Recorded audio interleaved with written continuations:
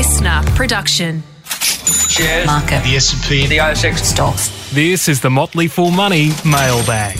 Welcome to Motley Fool Money, our very special and still very early on a Sunday morning Mailbag edition. I am Scott Phillips, the Motley Fool's Chief Investment Officer here in Australia. He is Andrew Page, not just the founder and managing director of strawman.com in Australia, not even in the world, not even in the Milky Way, not even in the galaxy. He is the Universal founder and Universal managing director. Second to none. He is the boss cocky when it comes to this little business. This, let me see if I get this right, private online investment club called strawman.com. G'day, mate. How are you? He's got it. Yeah, good. Hopefully in the multiverse as well. I mean, the all the parallel universes. I like that. I like that. You've got a little. What do you call those things? Avatar ready. You got your little Strawman logo. You can make that a multiverse avatar, and you can be there. Why not? Tangent. Fine. Is multiverse ever going to be a thing? What do you mean a thing? Is the multiverse going to be a thing? It is a thing. Don't you watch Doctor Strange? No, I mean like the whole Facebooky kind of, metaverse. Metaverse. I got my M-verses confused. I mean, I'm thinking about metaverse, actually. That's why I was going with you know what's interesting about that? Strawman avatar. It doesn't seem as though anyone can properly define it yet. Yeah. It's everything and nothing, right? It's not. It's. Yeah, what am I going to try and say? It's a big question. Is the internet as we know it likely to evolve and become a richer, deeper, more immersive experience? Yeah, of course it is. Does that mean it becomes something new that we now term the multiverse? I don't know. That is the hard part to it. And if it is a multiverse, is it an internal walled garden that is owned by Meta? Yeah, or is it something that is more open source? And I don't know. I am very bullish on the internet, as you know. I am. I'm aware of that. Yeah. I'm aware of that. Yeah, very, very bullish on the internet. I hate the idea of the metaverse, mate, can I tell you? Not because I don't like I'm not doing the troglodyte back in my cave thing. It's a marketing term, right? It drives me completely spare. You and I are talking on Zoom now. We're using the metaverse, if you want to call it that, to talk to each other. It's not hologram yet, but it's kind of like we're in each other's faces, but from 100 or so kilometers apart. Could we do that with VR goggles? I guess, but is this not the metaverse and that is the metaverse? I find the whole thing stupid, only because I hate the idea of the marketing garbage that goes with it. Eventually you and I will be doing Zoom in virtual reality. And it might not be Zoom, it might be Facebook or someone else's thing, and that's fine. But it'll be kind of a natural extension of what we're doing now. There's no kind of start gate, as you say. There's no single metaverse. There won't be one thing. Maybe we do go through one platform or something. I find the whole thing really annoying because it's a marketing term to raise money for dodgy IPOs, not genuinely a technological breakthrough or revolution, right? Or not? Well, no. Okay. No. I think there's a lot of truth to what you say, but it's in terms of like dodgy IPOs. Well, it's one of the biggest tech companies in the world has gone all in on it. Like Zuck has basically said, this is the future. So I mean, I wouldn't. On one end, I'm going to say, there's a lot of spin around it. Two, I wouldn't write him off so quickly. Yeah. I'm a little bit bearish on their attempt at it. I think you might be able to make Facebook a lot richer of an experience. For me, and as I said, like everyone's got their own definition. For me, a true metaverse is one where I control all of my assets, ownership, data, and I can take them cross-domain. Yeah. So I can take my online profile and I can jump into Meta's pool and I can interact and do all the... mate. That's the point. Like it's in nobody's interest. No, no. That's what I mean. Like in some sort of great, if one company ends up owning the metaverse, then we're all screwed. But also, that's the only way it happens, right? Because Facebook's right with Messenger, and then there's Snapchat, then there's WeChat, and then there's whatever else is out there, WhatsApp, and there's Twitter, and someone could try and combine all those, and there's kind of Google single sign-ons and Facebook single sign-ons and stuff. But it's just like it's literally in nobody's interest to do that or to use someone else's. Unless they've got no choice, users, right? Unless you've got no choice, right? I mean, so the internet is open source. The internet, no one can stop you from setting up a mail client Oh, and totally, emailing exactly. someone, Exactly, right? So there might be some. I mean, here's the thing that I've learned with technology and information technology in particular is it's just very hard to forecast. Yeah, so that's I true think too. whatever we sort of say now, Yep. in the year 2050, people are going to listen to this, or if historians dig up this podcast and listen to, oh, how cute. That idiot. How Philip. cute that you guys thought that. I see a lot of stuff. I see a lot of stuff online. Yeah. Yeah. There's people tweeted out occasionally, like you'll see. I saw one the other day on the Today Show in 1996, and they were trying to talk about what email is and what the at symbol was. Because before email, no one used that on the keyboard. No, right? exactly. Like, yeah, that's right. and everyone's in hysterics about how stupid they all sounded. Yep. And it's just, but it's like, well, actually, no. At that place and time, that was actually a lot of people having that conversation. Like, what does that mean? Yeah, why would you use it? Yeah, exactly. Yeah, exactly. Google the David Letterman Bill Gates interview from around the same era, and even Bill Gates couldn't define what the internet was. Mate, so the Motley Fool founders were on, I want to say Oprah or one of those shows, trying to explain why people would actually use credit cards on the internet.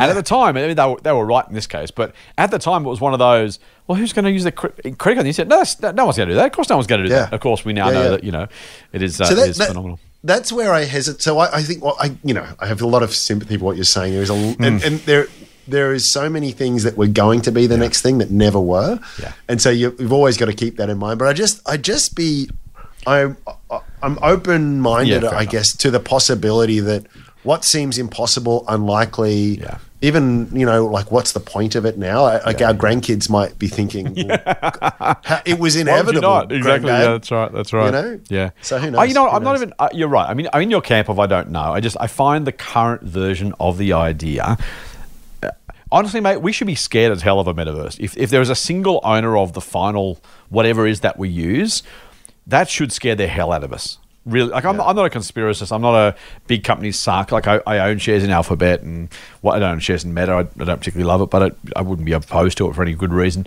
But I mean, if we're that entwined and one person's got the key to that thing, be afraid. Is all I'm going to say. It sounds like a scary option. Let's answer some. I was just going to say, one of these days, let's do a convo on Web 3 and Web 5, and you want to talk about buzzwords and rubbish. There's a lot of it there, but there's also some interesting nuggets of potential within that. So anyway, a conversation for another day. Mate, let's go to the mailbag. Question from William to kick us off. He says, "Hi Scott and Ram. I've been listening to your podcast since I began investing, and it has saved me from making a lot of mistakes along the way. I look forward to your 2 episodes each week." Thank you, mate. "I feel like I'm on track to give myself flexibility when I near my retirement age to have choices around my employment and lifestyle." Excellent. Well done. "I constantly think of questions I would like to ask you guys, but this one has perplexed me for some time now regarding superannuation. I can't seem to work out how my super is tracking using online tools as they vary greatly.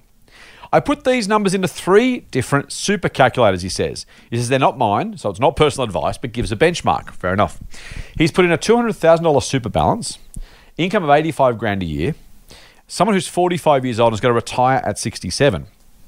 Now he says the below are the results. Australian super says I'll end up with $617,000. Industry super says $737,000, and Money Smart says $564,000. Even if I do the same numbers with a compound interest calculator at 8%, it comes to $1.4 million. Even at 6%, says William, it's over $1 million. Why is there such a big difference with all these numbers? Am I missing something? I'm trying to get a balance between my personal investing and my super, but this is presenting a challenge to that. Hopefully the above makes sense and you're able to give me and any other listeners interested the guidance on how to reasonably forecast our retirement super balance. Thanks in advance and full on." That's from William. I love this question, mate, because it's kind of that inherent uncertainty about the future, right? And 3 groups, by the way, he's used 3 really, really sensible, thoughtful groups, right? Money Smart is the government website. Industry Super, I'm a big fan of not-for-profit super, and Australian Super is one of those. But even Australian Super being a not-for-profit fund, an industry fund has a different number to Industry Super's own calculator. I will answer the first part of this question, mainly because I did get a sneak peek at this one. It comes down to the assumptions. William, if you go into each of those calculators, most of them have a button or an option to kind of look at the assumption. And it depends on what fees, what taxes, what returns, what balance, what to mix of your fund, all that kind of stuff. So if you choose an aggressive versus a conservative or even just different funds use different mixes of, even within balanced, balance isn't the same for everybody. Some have higher allocation of shares, some have lower, some have cash. Obviously, the fees are different. Money Smart is using a higher average fee because if they're looking across retail and not-for-profit funds, so it makes sense. You would expect that with the same return, the higher fee drags down the return. So look, I'm not going to go each one of them, but that is the answer. I want to ask you, though, Andrew, feel free to add to that, by the way, but he just says, I'm trying to get a balance from my personal investing in super, but this is presenting a challenge to that. And then he says, hopefully, again, we'll get some guidance on how to reasonably forecast our retirement super balance. So that's where I wanted to start, mate. How would you go about? Would you use one of these tools? Would you use something different? How would you go about looking at your current super and thinking about what it might look like by the time you retire? I'm a big fan of doing it yourself. Okay.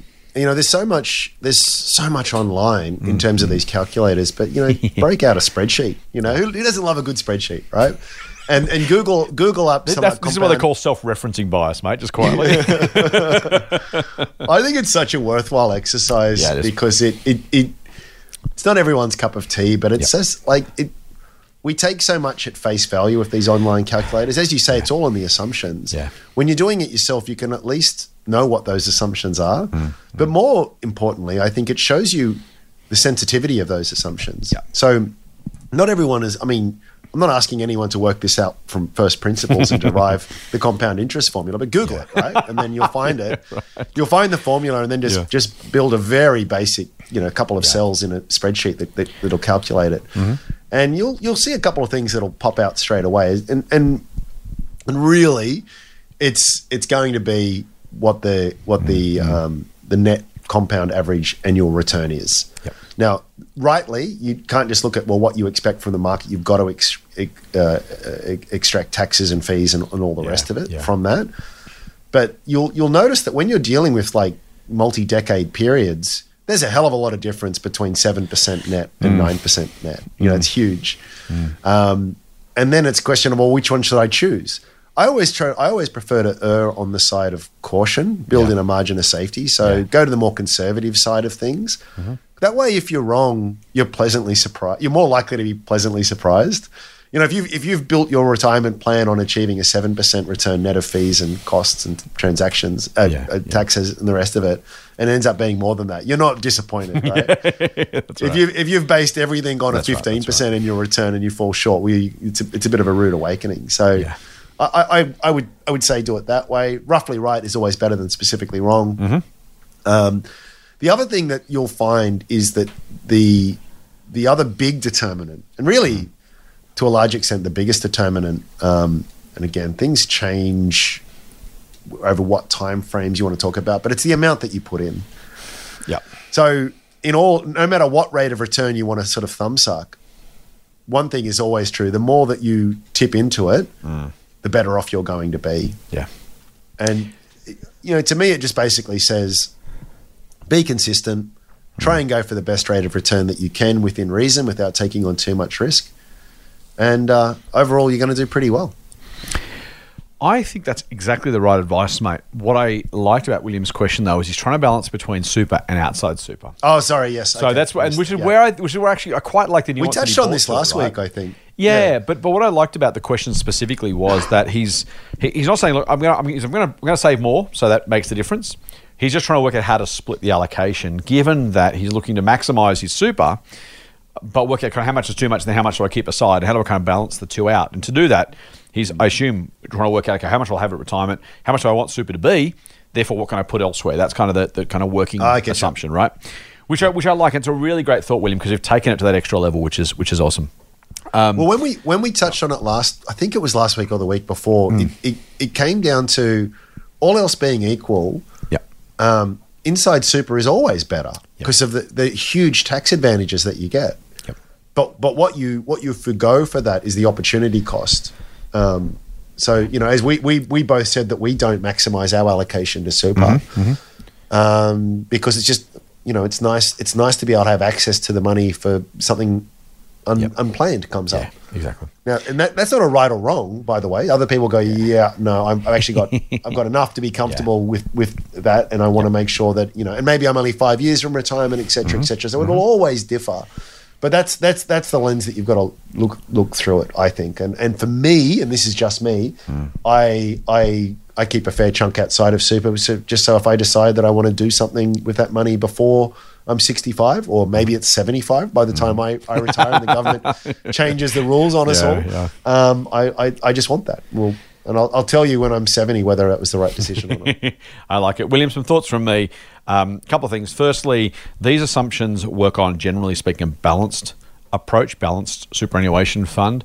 I hate the labels they use. They are useful. Here's the problem, as always. You've got to make rules and use terms and descriptions that suit everybody, not just people who know a little bit more. And I love that about it.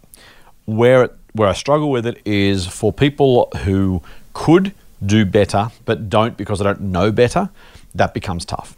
Now, William, you are doing better and knowing better because you're asking these questions, which is great. For most people, my view is if you can stomach the volatility, and most should because it's in super, right? So just forget about it. Put it over there and leave it alone and never even look at it. But, other than check your fees. Balanced, if you've got 22 years to retirement, given the numbers you just threw us, I know that it's not personal advice, which is great, so thank you.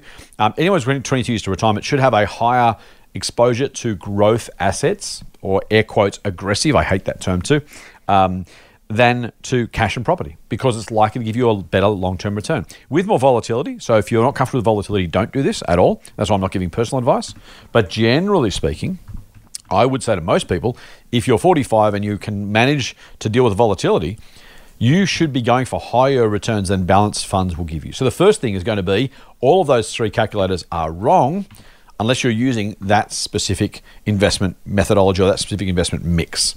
Now, not wrong in terms of the assumptions, because the assumptions are the assumptions. If I put these things in a calculator, I get these numbers spot on, 100% accurately calculated. But wrong in the sense that if you are going to invest differently, and I think most people should, and have a higher allocation to shares, then they should get a higher return even with more volatility.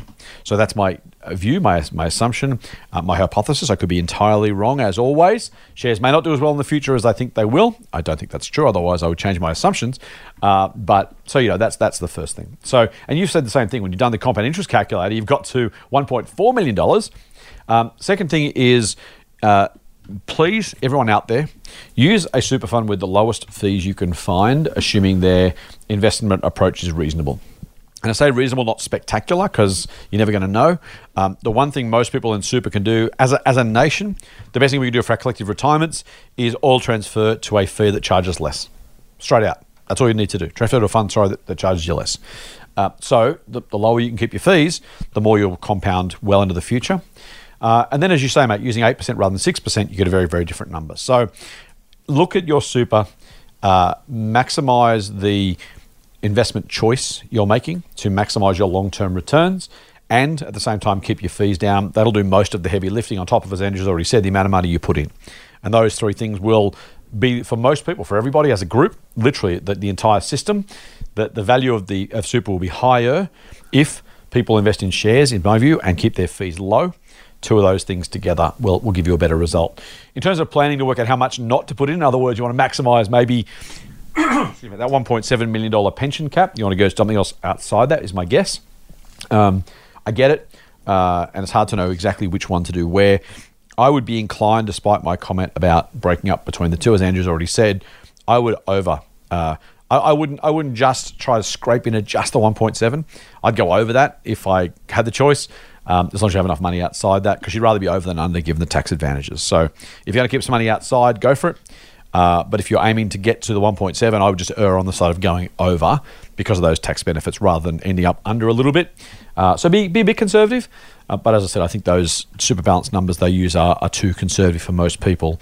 I get the industry wants people to not take too much risk. I know a lot of financial commentators will want the same. I struggle with that. I get they're managing emotions and people's perspectives and what they might do if things go badly.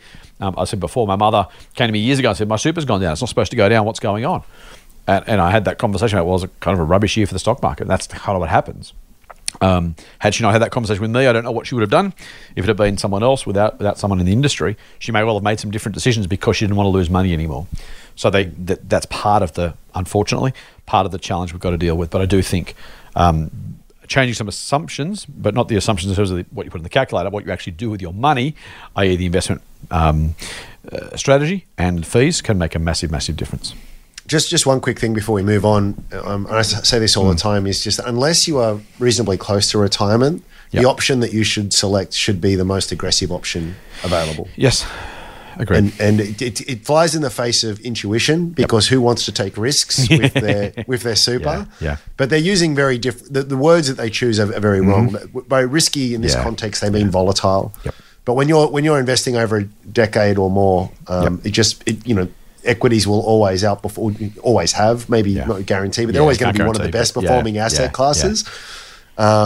It just means that you are going to have those years where you are down, but that only matters when you're like really close to retirement and you don't want to risk it at that point. But if you're under the age of 50, I would encourage you to select the option that is all equities. Can I just add to that, mate? One thing I've said before, but I say it again because I want to say it for maximum impact, is if you're 50, you've got 15 years to retirement, you've then probably got another 30 years to live.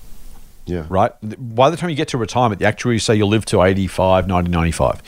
If you're 50 and you've got 45 years left to live, assuming you're not going to go to entirely cash, take your super out on your 65th birthday and blow it on a yacht, assuming you're going to keep it in that account for decades after you retire to let it compound and help fund your living expenses, your time horizon is not just the 15 years to retirement. It's the 45 years or so until you shuffle off this mortal coil. Now, yes, things could go wrong. You could die at 62. You could die at 67.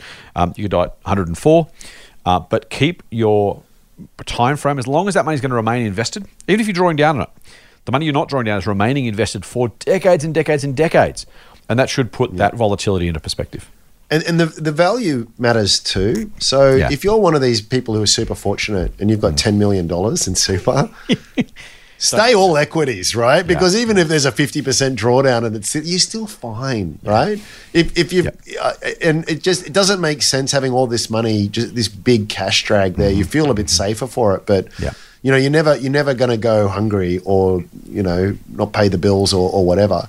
So that factors in as well, right? If you've got $10 million, mate, you've got any problems either way, no matter what you do with it. No, you live in cash or still spend it all, but I take you're right, you're absolutely right. And that's why I talk about the capital versus the income, right? So if you need whatever money you're planning to spend, the dollars you're planning to spend, you need to know that's secured so you don't have to sell shares at the wrong time. But anything you're not having to sell or use, that you've got multiple years worth of compounding for. I've said before, mate, I don't mean to do this to spruik one of our services. Everlasting Income is a service we run at the Full.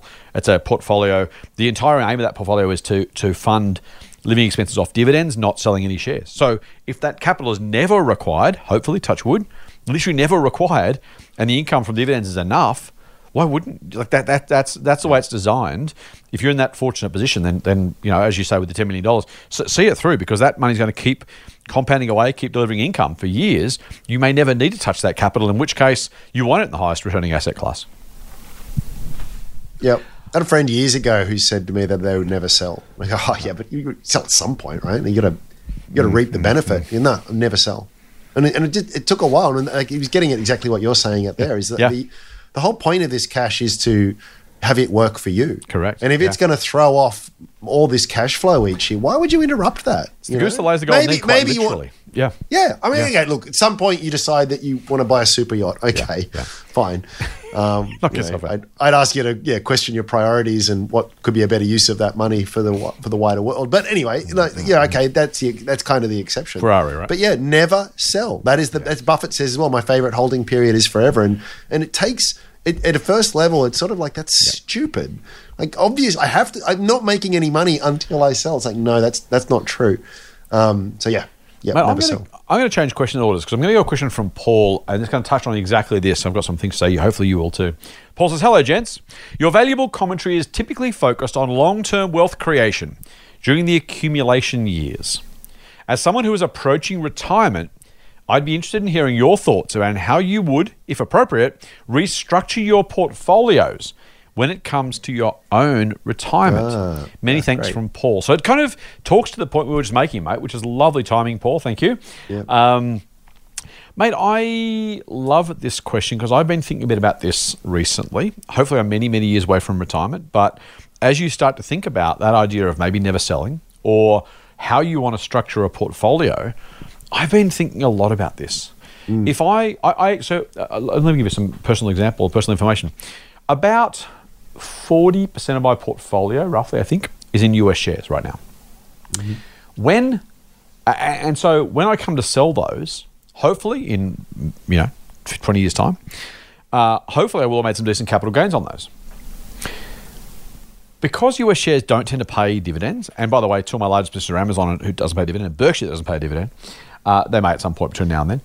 I'm going to have to sell those shares if they don't pay a dividend by then, or the dividend's not high enough to justify what I want out of my portfolio. I'm going to have to sell those shares and either use the cash, so take small bits off it, sell X% of my portfolio every year for living expenses, or I sell it and I put the money into something that produces more dividends. Now, in doing that, I'm going to pay capital gains tax, which, assuming there's a 50% discount still, there may not be, but assuming there is, I'm going to have to pay that let's say I'm really, really lucky. Let's say I've been okay with Amazon and Berkshire, actually. Some of my Amazon shares I've made a decent multiple of. So I'm going to pay, somewhere between 15 and 25% in capital gains tax. So for every $100 of Berkshire shares or Amazon shares I've got, let's use the outlier just for fun. I'm going to have to pay $25 every $100 I sell. So I've already lost a quarter of my money that I can then use to do whatever I want with. If I then invest in dividend-paying shares after that, well, I've only got 3/4 of the money left to get those dividends from. So maybe I would have been better off buying something else that gave me dividends now, knowing I never have to sell and never have to take the capital gains tax haircut on the way through. One thought. To your point about never selling, maybe I never sell. Maybe I want something that's going to pay me dividends forever and never have to sell those shares. Because again, the capital gains tax hurts and I'm going to have to try and sell something, buy something else, or take small pieces off. So I've absolutely started thinking about Paul's question because the decision I make today, even though hopefully I am 20 years away from retirement, the conversations, the choice I'm making now, absolutely. I'll look back at that point, 20 years' time, hopefully, 2042, and say, oh, thank goodness, or oh, bloody hell, or man, the ATO's doing well out of this, but I got less than I thought I would have. So I've had exactly these thoughts. That's a setup. I'll give you my thoughts about how or what in a minute. What do you think as you approach retirement, as our listeners maybe are approaching or in retirement? How does that change the way you think about your portfolio? It's such a conundrum, isn't it? There's no easy answer. I do tend to think we overthink tax. Tax is a great problem to have. Yeah, it is. It is the best problem to have. Yes. It does annoy me a little bit when people sort of complain about how much tax they've had to pay. It's kind of, I get it because no one likes paying tax, but at the same time, the way our system is set up, broadly speaking, even if you sort of tweak it around the edges, the more money you make, the more tax you pay. So as I've often said, if the ATO turned around to me and said, oh, you owe us $1 million in tax this year, it's like, what a year I've had. What an incredible year I've had. Like, please, can I pay $1 million in tax every year? The alternative is I don't pay any tax. And the only way to do that legally is to not make any money. So I do think that for me, I don't focus on dividends at this point, and I'm very much happy to be in the growth camp. And if that means that in 20 years' time I have these monster capital gains bills, I might still be better off, even on a post-tax basis, if the gains are big enough. So it's hard. It's hard to say. But I probably will switch. I think as I get closer to retirement, I probably will find that new capital that comes along or money that needs to be reinvested that gets sold for various reasons, we'll probably find that they do leg more into income-producing assets. But at this point, I'm very much happy to focus on absolute maximizing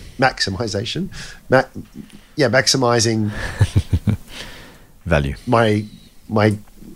the growth that I can get. Yeah. I'm somewhere in between, mate. You and I are the same age.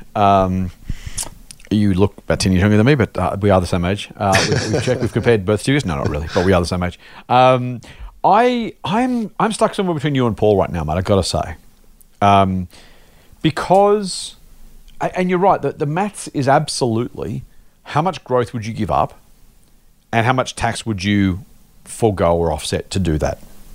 Because if I can have $10 earning me dividends or $7.50 earning me dividends, assuming I'm paying the capital gains tax at the top rate, nice problem to have. And who knows what the tax rates are by then, right? Or how much money we've got and all that kind of stuff. But, if I am, the biggest challenge here is if you sell your portfolio to put it into income producing assets, you're potentially going to have a large capital gains tax bill if you do it all at the same time, right? Because it might be your entire portfolio or 75% of your portfolio or half your portfolio. You say, well, those Berkshire shares have been great, but they give me literally exactly zero, and I want some income from those, so I'm going to have to sell them.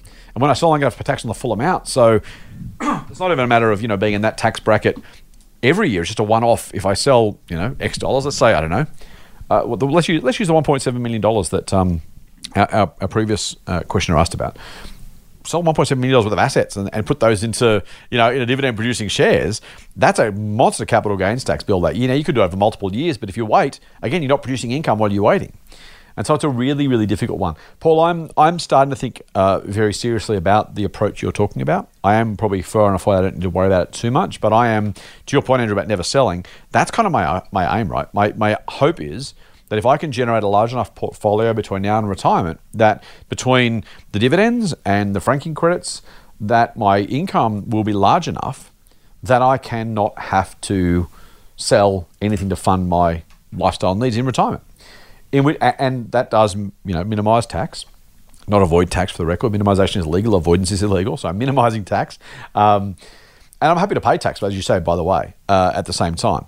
But if I think about how do I maximise my returns, potentially, hopefully, bequeath the shares to the kids eventually, doing that hopefully is about, not having that taxable event by having to sell. So It's not like on the day of your retirement you liquidate the entire portfolio as well, right? Well, you can only sell what you need to sell in that particular year. So unless you want to turn that into income, that's kind of where you get the challenge of if you ever want to turn your portfolio into an income portfolio, you have to sell the stuff that's not producing a dividend. So that's almost what I mean. That's why this is Paul's question is a really good one. I'm absolutely midstream. I don't have a solid answer yet as to how I'm going to approach this. I haven't made any changes to my portfolio approach at all. I could imagine myself absolutely investing in more income producing assets as I get closer to retirement, kind of pitching my portfolio in that direction.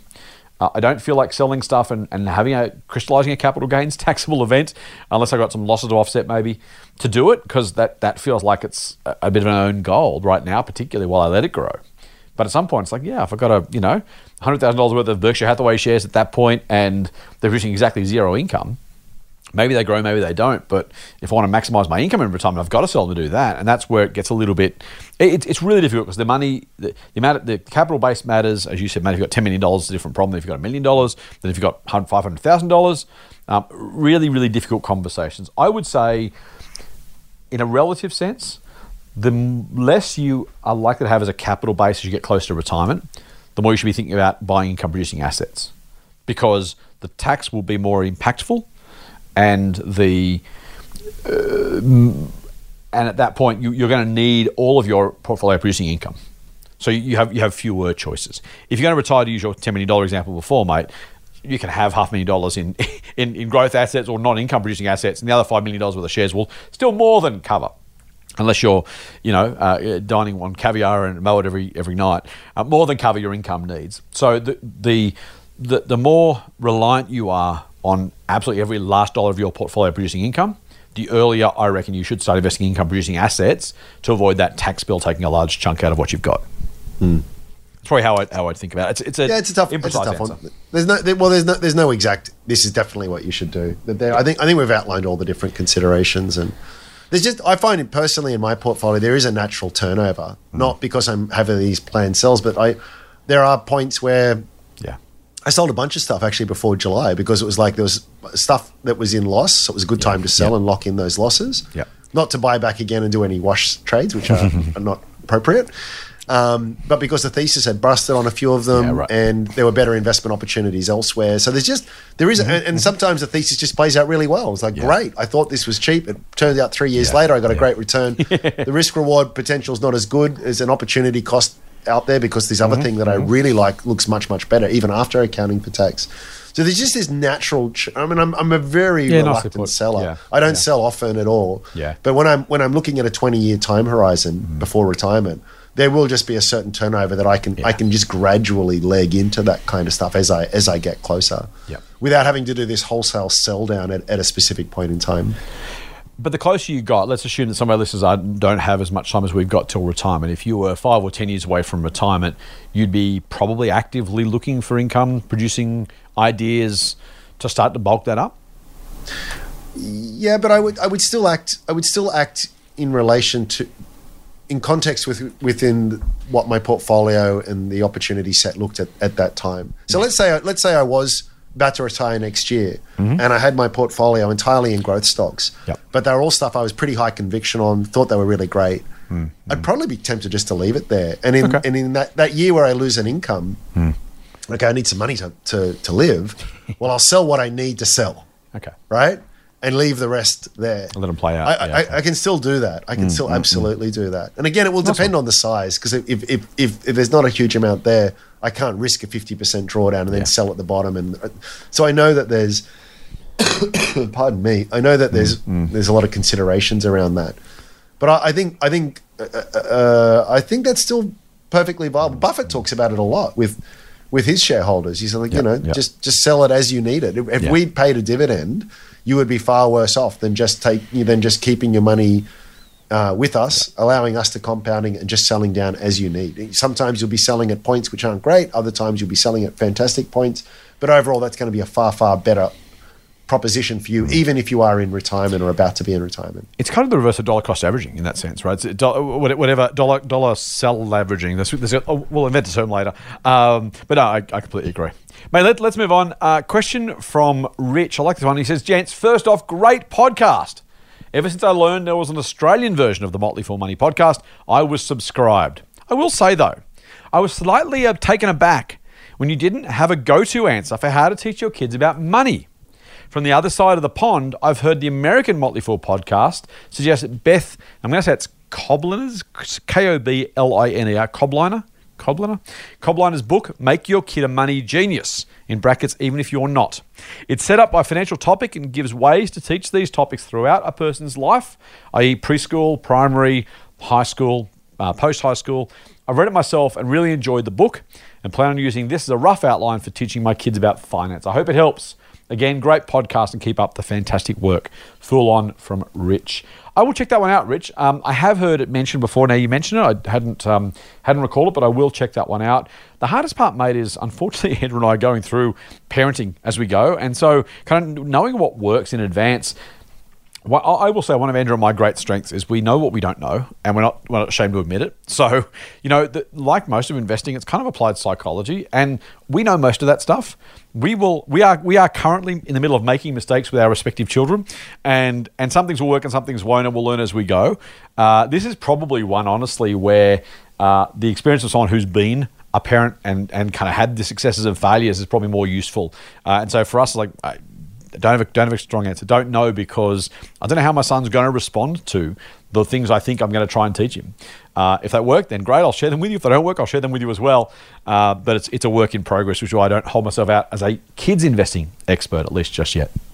You, mate? Yeah, I'll check out the book. I'm definitely open to Sounds good. suggestions. Yeah.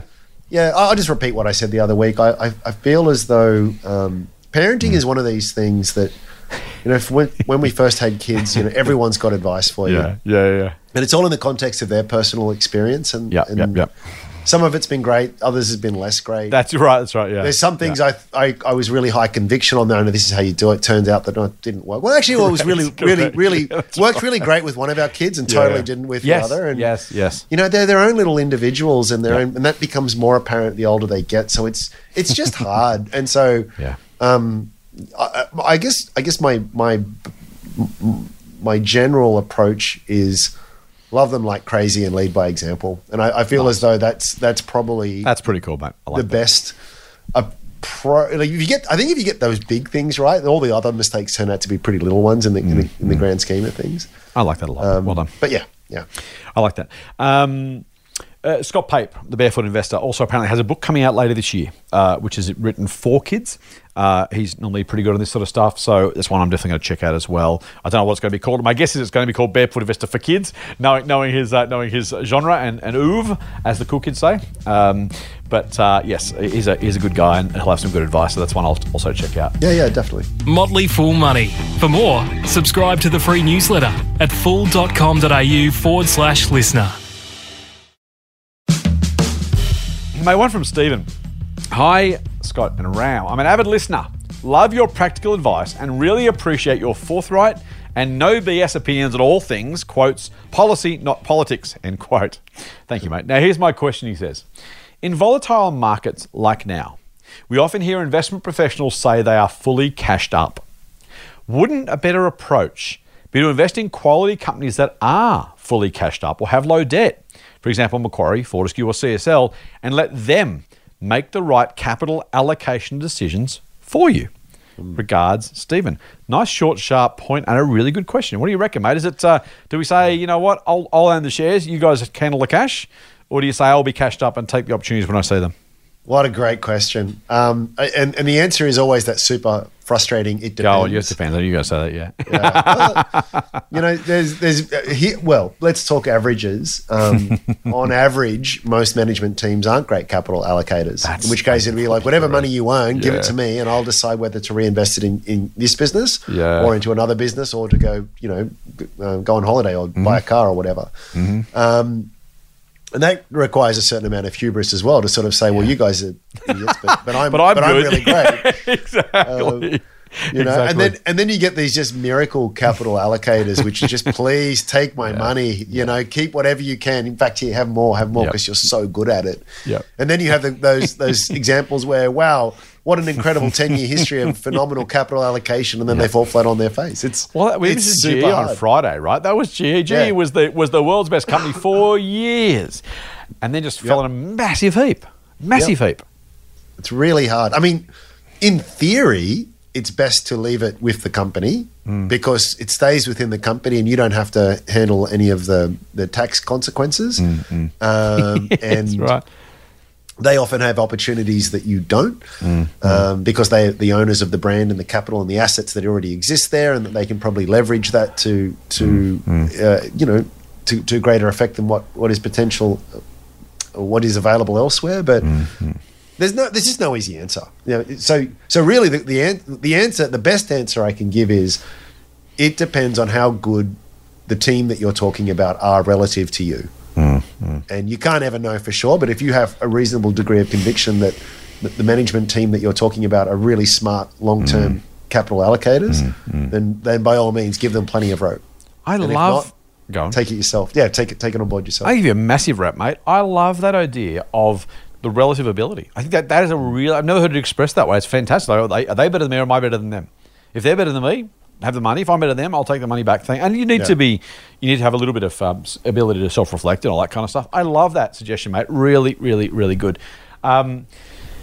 Stephen, I'm going to echo Ram's thoughts. With one addition, you'll probably expect this from me if you've been listening to the podcast for a while. I'm always fully invested because the market goes up over time. And the companies I invest in, who have the cash to allocate, again, it's a question of opportunity cost, to Ram's point before. A company with no cash on the balance sheet and lots of debt may still create massive amounts of business value because they are continuing to grow and be successful. And so, if you think about it, again, I'll use an Amazon because it's just an easy example. It's probably a lazy one. I should come up with others. I own shares. But an Amazon who've, have not had lots of cash at different times, have just created massive amounts of value by just building this business momentum machine, which has gone extraordinarily well. That's one of those situations. Other businesses with lots and lots of debt have also created. I mean, think about banks, right? Now, banks haven't been great over the last 5 years, but for the previous 35 or so, their business is debt. Created massive amounts of value. So, excuse me. So starting point, I don't think being cashed up is smart generally. Let me say that outright. Unless you're really good at timing the market. We talked about that on Friday. I don't believe timing the market is possible by mortals. So being cashed up now suggests there are going to be better prices to come. As I said on Friday, the market jumped 5% in 10 trading days. If you were cashed up during that period, you missed out an opportunity to get that sort of return. So I don't love the idea of being cashed up at all. Personally, I love being fully invested. I'm almost always fully invested, so I would do that. The companies that I invest in are absolutely quality companies, some fully cashed up, some not, because I don't think, as Andrew said, firstly, capital allocation matters, but it's not necessarily allocating new large amounts of cash. In fact, if they are fully cashed up, they're trying to time their own markets, and maybe they can buy great assets, maybe they can't. I like Macquarie as a business. I think it's spectacularly good. I own shares in Fortescue for full disclosure. I like what Twiggy's doing there. CSL seems to be a great business, has always done really well. I've never owned it. But, these guys will do well regardless of their cash positions necessarily. If they're using their company's capital allocation methodology correctly, they will drive value doing that. So if this is an approach that works for you, Stephen, or anyone else, then go for it. If that makes you happier, for sure. But I'd rather be fully invested in quality businesses, let them create value, not just allocate capital, but allocate capital in general. Debt can be a great use of capital if you do it wisely and smartly. It can be risky, but it can be super smart and super valuable as well. There's ways of doing that successfully. Does that make sense, mate? Yeah, perfect sense. Yep. It's unusual Nothing for me, to but add, I'll as Charlie Munger would say. You would indeed, mate. Well done. Well done. All right, let's go to a question from Anonymous. Hi, Scott and Ram. Firstly, please keep my name anonymous. Secondly, I'm a long-time listener, first-time caller. So I thought I'd hit you with 2 questions at once. I'm in my mid-30s and I've been investing in shares for 3 years now with a view to retiring from the corporate world in 20 years. Fair enough. Good on you. Approximately 2/3 of my investments are in a portfolio that is managed by my financial advisor. They also manage 100% of my superannuation. I'm dollar cost averaging into the investment account every 2 to 3 months. The investments are a mix of managed funds and ETFs that have both domestic and international exposure, predominantly in the US. Performance before fees, as you would expect, is about in line with the broader market. Advisor fees are a flat rate that amounts to approximately 1% of my current balance. The other 1/3 of my funds, I'm investing myself in 25 small to mid-cap companies and thematic ETFs without financial advisor consultation that I feel have the potential to outperform over the long term. While this portion of my portfolio is more volatile, performance over the past 2 years is about on par with the investments my financial advisor oversees. Assuming, he says, my personal investments are performing similarly to that of my advisor over the long term, anywhere from better to less than 1% worse, at what point would it make sense for one to sever ties with your advisor and emulate their investments yourself within your self-managed portfolio and save on 20 years worth of advisor fees? Or to the contrary, at what point should I sell my self-managed shares and put the funds into the investment account, effectively diluting the advisor fees, that's an interesting idea, that I am paying regardless? Presumably many other listeners are or have been in a similar boat. He's got a second question, but let's go with that, mate, for starters. I really like the question about which way do you go, because either way, right? If you combine them, you dilute the fees. If you take them out, you save the fees. His returns are roughly the same across both, but 2 years isn't exactly a long time to judge performance. 2 years in, mate, how would you be thinking about this question? It's going to be it's going to be controversial because look out. I'm sure we've got coming off financial advisors listening. Oh dear. But ditch them. And I say that with the greatest of respect. Well, I've got a lot of data to back me up. I was reminded recently of the bet that Buffett made a few years ago. Yeah. Actually, more than a few years ago, but yeah. he had $1 million bet. Yep. I think it was over a 10-year period, was it? Let me look it up while you chat. It was over a reasonable period, and he bet $1 million that he could pick one investment which was a passive index fund that would beat an actively managed one. And I forget who took it up. You'll remind me of the details in a moment. But that person selected 5 funds of funds. So funds that had a hedge fund that had managed, that had invested in a subset of other hedge funds. The smartest people on Wall Street, basically. Yep. And the bet started, and it wasn't looking good after a couple of years. And then as time went on, Buffett just crushed it. It wasn't even close. It wasn't even close. And the lesson of the story here is, and this is backed up by lots of evidence, is that over time, the passive index approach tends to beat not just the professionals 51% of the time or 52% of the time. Depending on the study that you reference, it's usually around 80% of the time. Yeah. So are there people that consistently beat the index? Yes. Are they in the minority? Yeah, they absolutely are. So maybe the financial advisor in question is the 1 in 5 that manages to beat it. In fact, they're worth this 1% because they just crush it. It's too early to tell over that time frame, and I don't want to besmirch their good name. Maybe they are that, but statistically they're not. Yeah. So I would say on the balance of like, what do I do myself and what do I outsource? I would say if you're going to outsource to a passive index fund. And then say, I'm going to put 80% to a passive index and I'm going to play around with 20% myself because I enjoy it. I'm learning a lot. I feel as though, again, as the listener said, I feel as though I can do pretty good out of that. Great. Yep. You may look back and go, oh, I should have stuck with that advisor because they've outperformed the market. Yeah. But A, the odds are no, that's not going to be the case. And B, the odds are even if they do, it's not going to be by an amount. So the regret is it's not going to be a huge regret factor there.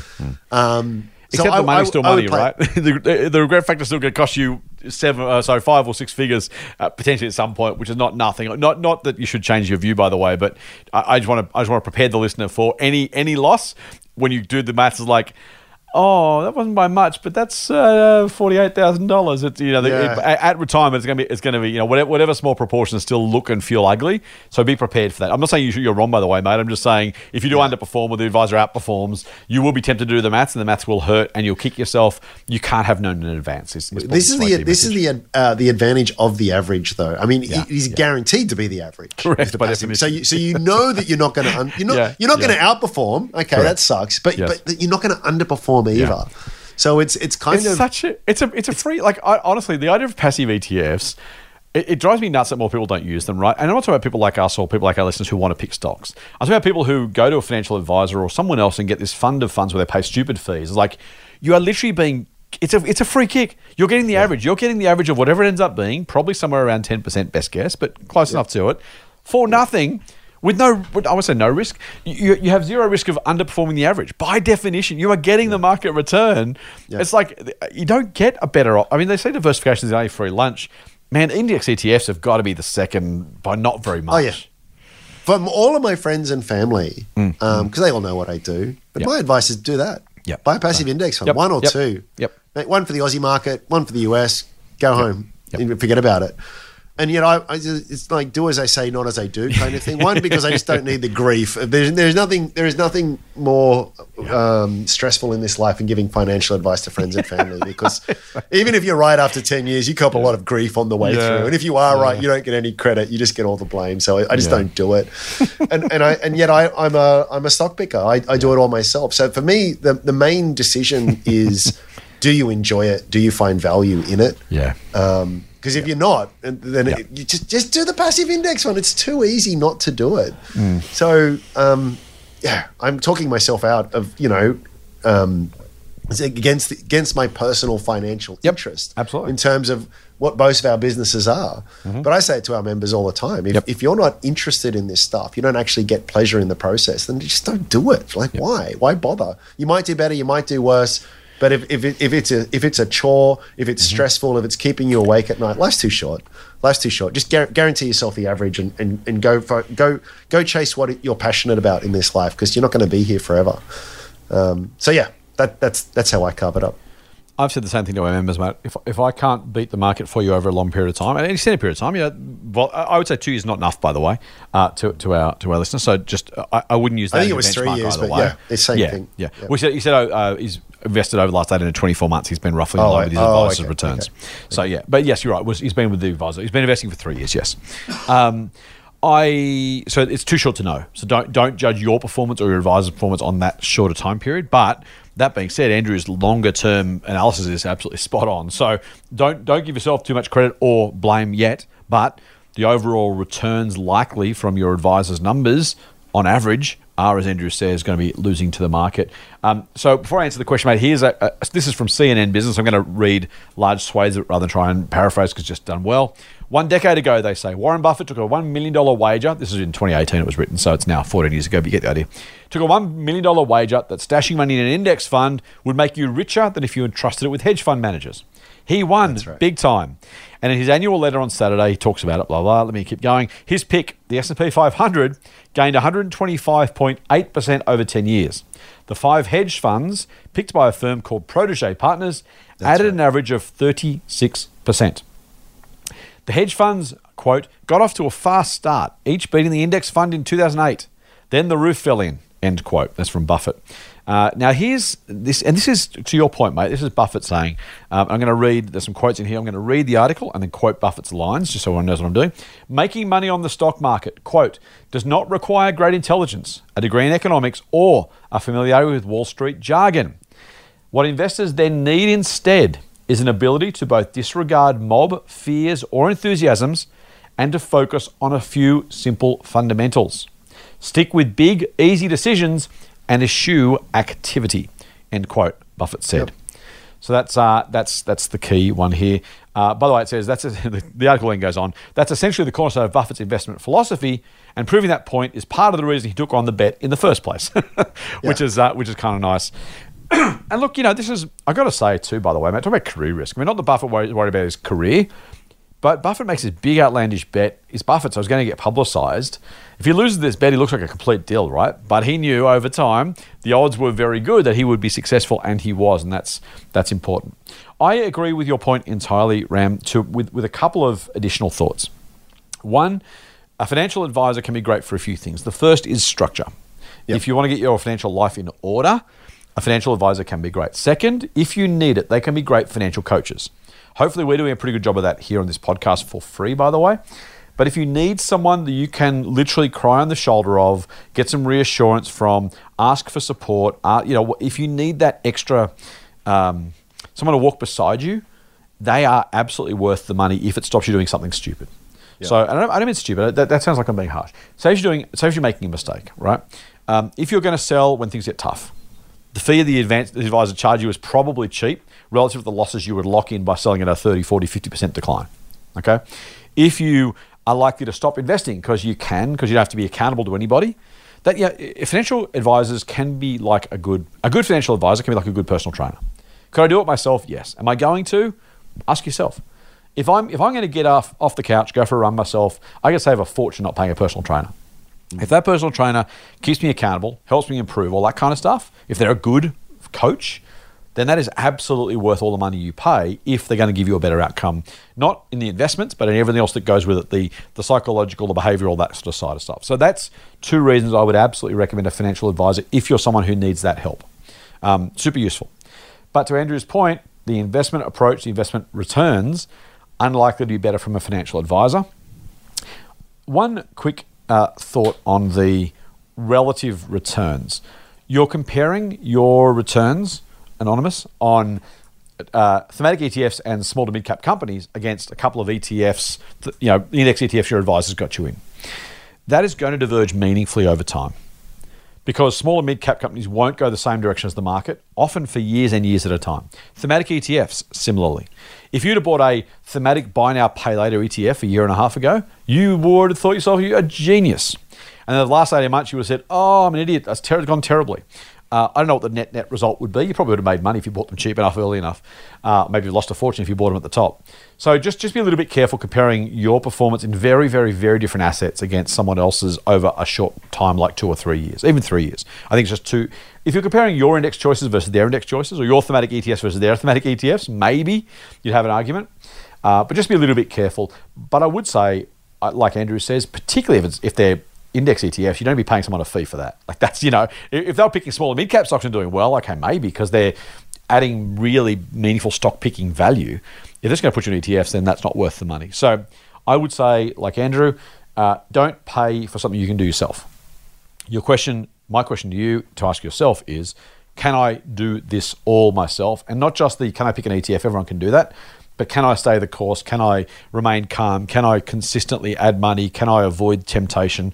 All those things let's use a personal trainer example. A financial personal trainer would help you stay on the straight and narrow. If you need that support, it is cheap as chips. If you don't need it, it's super expensive. And that's probably the way I'd sort of characterize it. Yep.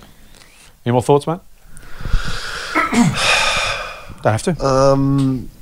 I don't want to get myself into trouble, but I think it's like a lot of. I think it's like a lot of. But he says, I'm going to generalize here. Because I think a lot. Never ever generalize. I've told you that before. I'm going to say I know a lot. I know a couple of financial advisors, and they all say the same, right? Yeah. Which is there's a lot of dodgy people in our industry. I say it about our industry specifically. Yeah, totally. Absolutely. Yeah, absolutely. You know, more often than not, there's generally speaking when you talk about the general advice industry, it's just full of people spruiking unreasonable things. Yeah. Just that. I mean, and the reason for that makes a lot of sense from a game theoretical standpoint.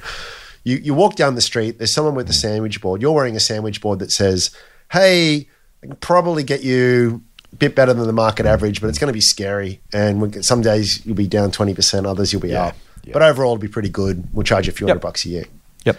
And then you walk a bit further, and there's another bloke, and I say bloke because it's always a bloke. Yes, yep. Has a sandwich board on that says, "Hey, make $1 million. We've got the stock here that's going to the moon." Now, which one are you going to go for? Yeah, you know, you're going to go for the one that has that human nature, right? And so that's why it goes that way. But and by the way, if one of the two of them do badly, you got to blame them and want to go somewhere else and all the stuff that goes with that. Like it's all human nature. Yeah. We want all of the upside with none of the risk. We want an easy answer. We get it occasionally. Our renewal with Strawman is coming up, and there's a couple of people that just, you know, they I want to be careful what I say. I think you get the clients you deserve at the end of the day. And if you, I say this really upfront with our messaging, if you're after someone who's just going to give you easy answers and make a fortune and take no risk, well, you just go somewhere else. There'll be plenty of other people who promise that. I'm not going to promise that. They won't deliver it, by the way, but they'll promise it. Yeah, I can't deliver it. I just can't. Exactly. Right? Yep. And like, even if we do go well over time, you know, do you want to be the kind of, do you want the kind of return? Well, I'll ask you, put it to you this way. Would you rather 15% a year on average for 10 years and then drop 20% on the last year?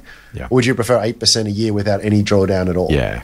Now you do the maths and in one, it's easy. Yeah, exactly. It's easy. It's easy, right? But that's probably academically it's easy. Living through that can be hard, and this is the challenge for people. Yeah, and I've been in the game long enough to know that just most people will never get it. Doesn't you can lead the horse to the water, you can put their head underwater. You just can't get the message across, and that's fine. That's just human nature.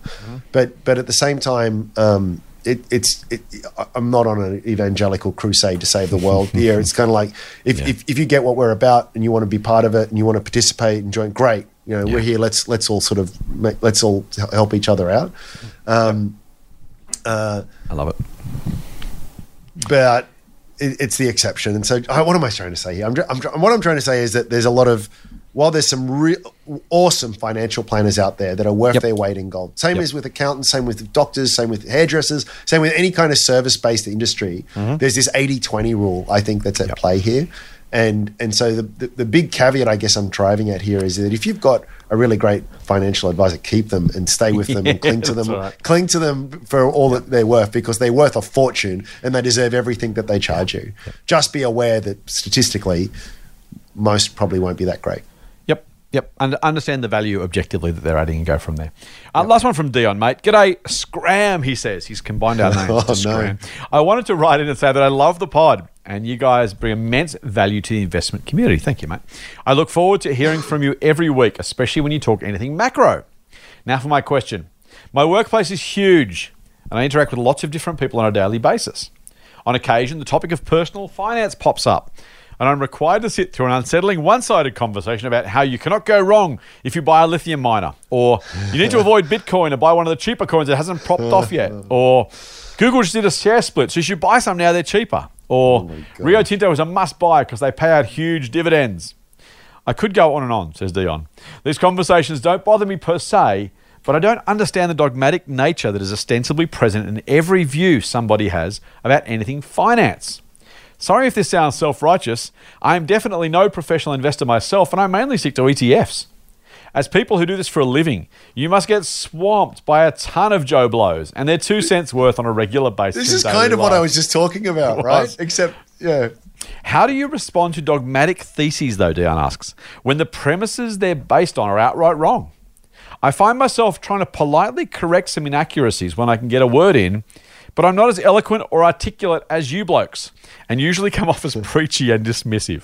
On one, preacher, that's Andrew to the T. No, I'm kidding. On one hand, I'd like to share the little of what I know because it may save someone from losing a lot of money. On the other hand, I would feel terrible if the something coin, the crap coin, I'll say, to paraphrase Dion, I talked them out of buying, went to the moon. So what do you guys do when some investor bro tries to sell you on the next big thing? Do you try to educate, placate, or change the topic? Didn't mean to rant so hard, says Dion. Mate, you're among friends. But it's these frequent interactions that make me a believer in an inefficient market. Cheers from Dion. What do you reckon, mate? I love it. It's kind of what I was getting at. I mean, and I say this from experience. The frustrating thing is that you can question and challenge in the most constructive way that you can possibly conceive, and you will never change the mind of some people, of a lot of people. And again, it's just, I'm sure I'm the same in a lot of things, a lot of ways as well. You know, I've got my views and right, and you know, and someone can come at me and sort of point out all the flaws, and I'm just going to go, no, I know better. And it's just we're all like that. It's like. No one answers a survey saying that I'm a below average driver. That's right.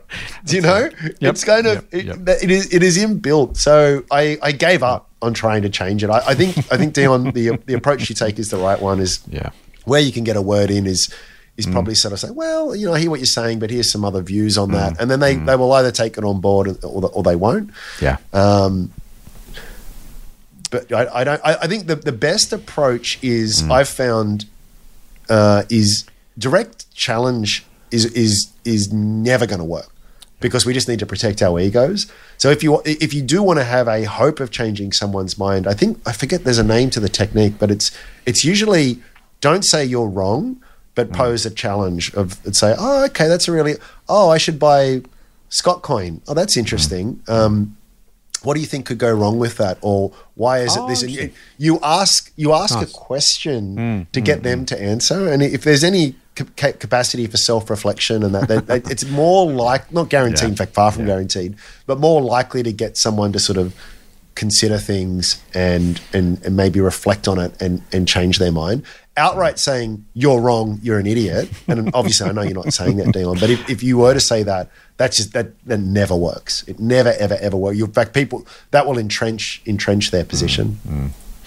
Yeah, you made this point to me years ago, mate. The whole idea of, you know, the more you challenge someone, ask them to defend their position, the more you push them back into believing or reaffirming that position. It was a real challenge for me at the time. I have said before, mate, if I was born in the 1800s, I would have been a stump preacher. I just have that kind of, I want to help people. I want to show people the light, not in a religious sense this time, but in a financial sense, and that's kind of what we do, why we do what we do. But I completely agree with you. The only thing I've found that has worked ish for me is making it about me, not about them. So I would say, that's cool. I'm not doing that because I'm worried about this or because I think that. And so you're not saying you're wrong. You're just explaining why it's not right for you. And does that change their mind? Not necessarily. But it lets you tell them what you think without saying that they should do the same thing.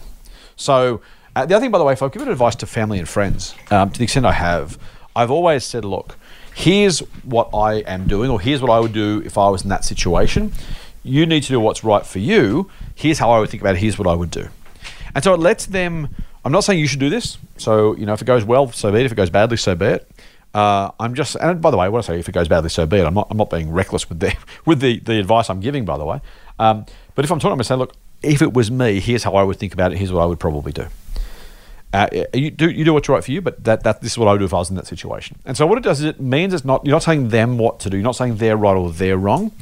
You're simply expressing how you would view it. So your point about lithium miners, that's interesting. Okay, I haven't been prepared to buy lithium miners thus far because I'm just worried about, you know, there's lots of demand out there. I love that, but I'm not sure how supply will keep up. And when supply grows, whether that'll push the price down. Oh, it won't because of whatever. Oh, you might be right. Yeah, I'm just not sure. And so rather than asking them to defend their position, you get to explain a way of saying, like, I could be wrong. This is why I'm doing it, and I hear you. So you validate their view. I hear what you're saying, and you might well be right, but I'm not doing it because, or I don't think that because. And so you make it about you, just it diffuses the argument a little bit. You may not change their mind. You may change their mind. You may give them something to think about. The other thing is you can't convince everybody, right? You just can't. You can't do it. And so you just got to acknowledge that's the reality sometimes. Sometimes people come back and say, oh, yeah, you're right. Sometimes they'll be right, and that's fine. Sometimes they'll be right for the right reasons, by the way. Right? You might be wrong. I'll be wrong about stuff I've talked on this podcast for years. I said, Andrew, we will have said things that we're wrong about, right? We acknowledge that. We know that. But I think by making it about you rather than about them, it lets them into the conversation about you rather than making it about them, because they're the ego things that we're most protective of, and we're less likely to listen for having our own preconceptions, you challenge about ourselves rather than about someone else. Yep. I think we're done, mate. I think we're done. After that question to Scram, is that our new Tomcat? Is that our new Benefer? Is that our new what was the Jennifer Lopez one? That was that one. I can't remember that one. Probably best left alone anyway. I don't know. Scram just has connotations of go away. Just, It does, which maybe is appropriate. Which may be a good suggestion. And on that note, I will take the opportunity to tangentially say thanks for listening, and until next Friday, when we'll be back at the regular time. Full on. The Motley Fool and people appearing in this program may have positions in the companies mentioned. General advice only. Please speak to your financial professional to understand how it may pertain to your situation. Subscribe to the free newsletter at fool.com.au/listener.